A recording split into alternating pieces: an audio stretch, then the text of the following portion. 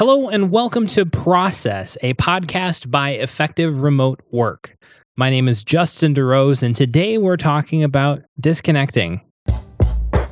On episode 50 of the Tools They Use podcast, I joined Francesco D'Alessio to talk about ways you can mitigate loneliness being a remote worker. One of the items that I brought up in that discussion was disconnecting. And so today I wanted to dive a little bit into what that might look like for you and how to do that. But first, I wanted to throw something out there for you. As remote workers, sometimes, depending on our company's cultures and stuff like that, it can be difficult to stay connected. And so an idea that I am tossing out there to you, and I would love to get your feedback on, is this place of a remote worker water cooler type place. So we're thinking maybe like a Discord chat that's connected up with our pro membership over on the Effective Remote Work community, so that if you sign up for pro, you get access to an exclusive private chat community to be able to just hang out with other remote workers. If that's something that you're interested in, or if you have ideas on that, hit us up on Twitter at Effective Remote, or head on over to the Effective Remote Work community and vote on the poll and share your thoughts in the topic there. So let's dive in for today. Now, as remote workers, we're often connected nearly 100% of the time. We don't have trips to the coffee pot to connect with coworkers, nor do we rarely ever go to in-person meetings with people at work. So that means that all of the day-to-day normal interactions that we have with people we're collaborating with usually take place via voice, text, or video communication via our computers, iPads, other tablets, smartwatches, smartphones, whatever means we have available. And with that, being quote unquote available basically means being online and connected. Now, with most of these amazing technologies being on our smartphones, that means that they are available anywhere, anytime. And that means it's very easy for work stuff to creep into every moment of every single day. I bet you can understand a little bit that this might be a little bit of a problem. I know for me, when I am connected all the time, and especially when I've got email open, I've got Twitter or Facebook or other social media that's open very regularly for me, I can get pretty overwhelmed, both emotionally and mentally, with all the information that's coming at me. That's a real problem. And as a result, then I have a hard time, disconnecting from those feeds and news sources because they give me some sort of dopamine hit when I consume them. But two, I'm completely unsatisfied because it's lacking the emotional and relational connection that I need. So additionally, you might want to disconnect to just get a separation from work for a while. It's really, really easy with these things being available all the time, these communication tools being in our pockets with us all of the time, to let work creep into every single hour of the day. Additionally, you might need a mental break from things that are at work. Honestly, one of the most effective things that I've been able to do at different times that has led me to solve fairly complex problems, whether it be something with programming or something with a business process or even something relationally with another person in business, is to step away and do something else. Let my brain chew on it subconsciously, and then I'll come back and I'll have a different set of ideas. As I mentioned, it's very easy to get overloaded with the infinite feeds of the internet. And with that, it can also be very difficult to remember that the opinions and ideas expressed in these online avenues actually come from real people. When you only see their text or an avatar online, I think it's extremely important to remember that we're talking with real people that have a far more nuanced and complicated view on the issues that we're dealing with in the workplace then can often be expressed in written or audio only forms of communication. And so I think it's important to disconnect from these digital things, even though we're not talking to those individuals, but get ourselves in quote unquote meet space, harkening back to way old times in the internet world. But getting in connection with real people face to face that have deeper, complex opinions about things can cause us to remember that the people we're working with through these digital means are really people too, even though we might fully agree with them. We might not agree with them in different ways.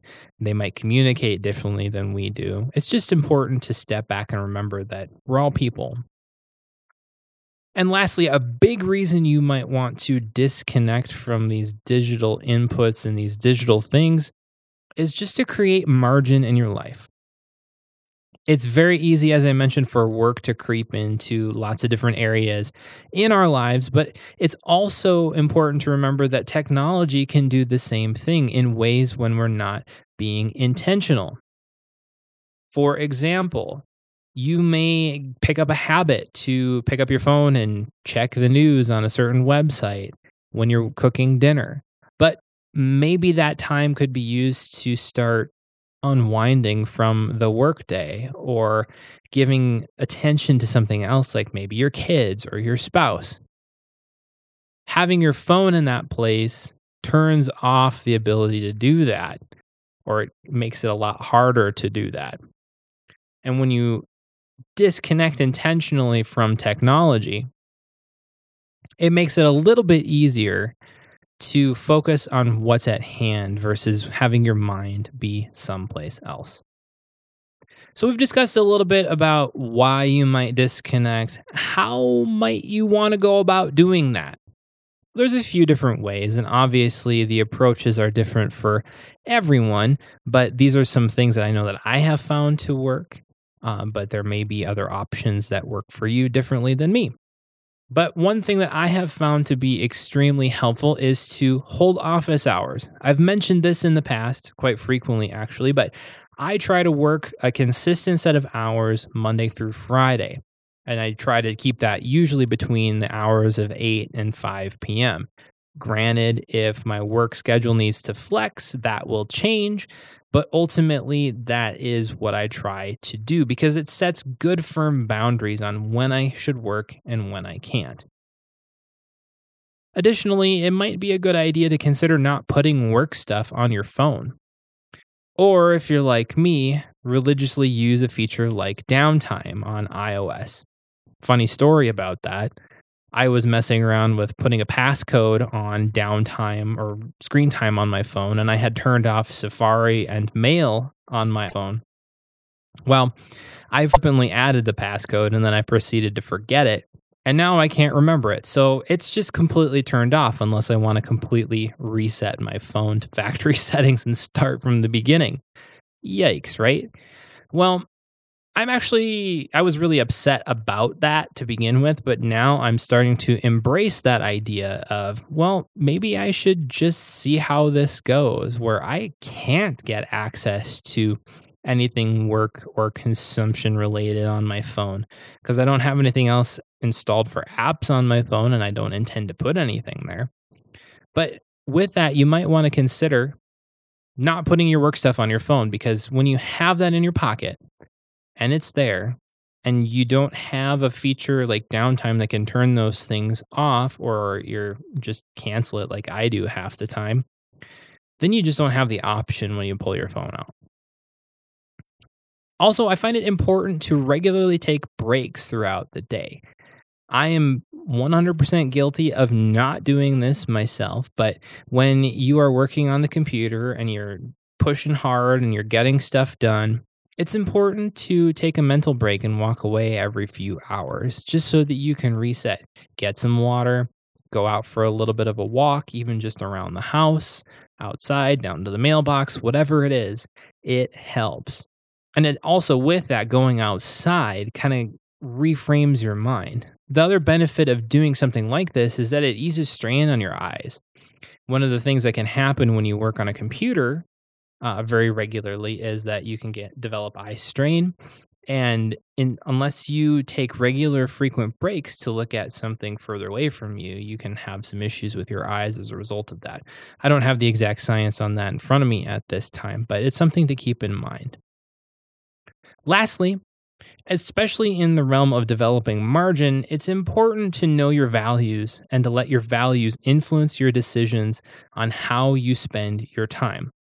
As I've mentioned in the past, I try to make decisions on how it affects my family. And so if I'm going to take more time to work, then I need to be aware of how that's affecting my family. My family is not around for those hours, then it's no big deal. But if I'm missing out on critical time with my children, then it is a big deal, and that automatically takes precedence over any work that I have to do.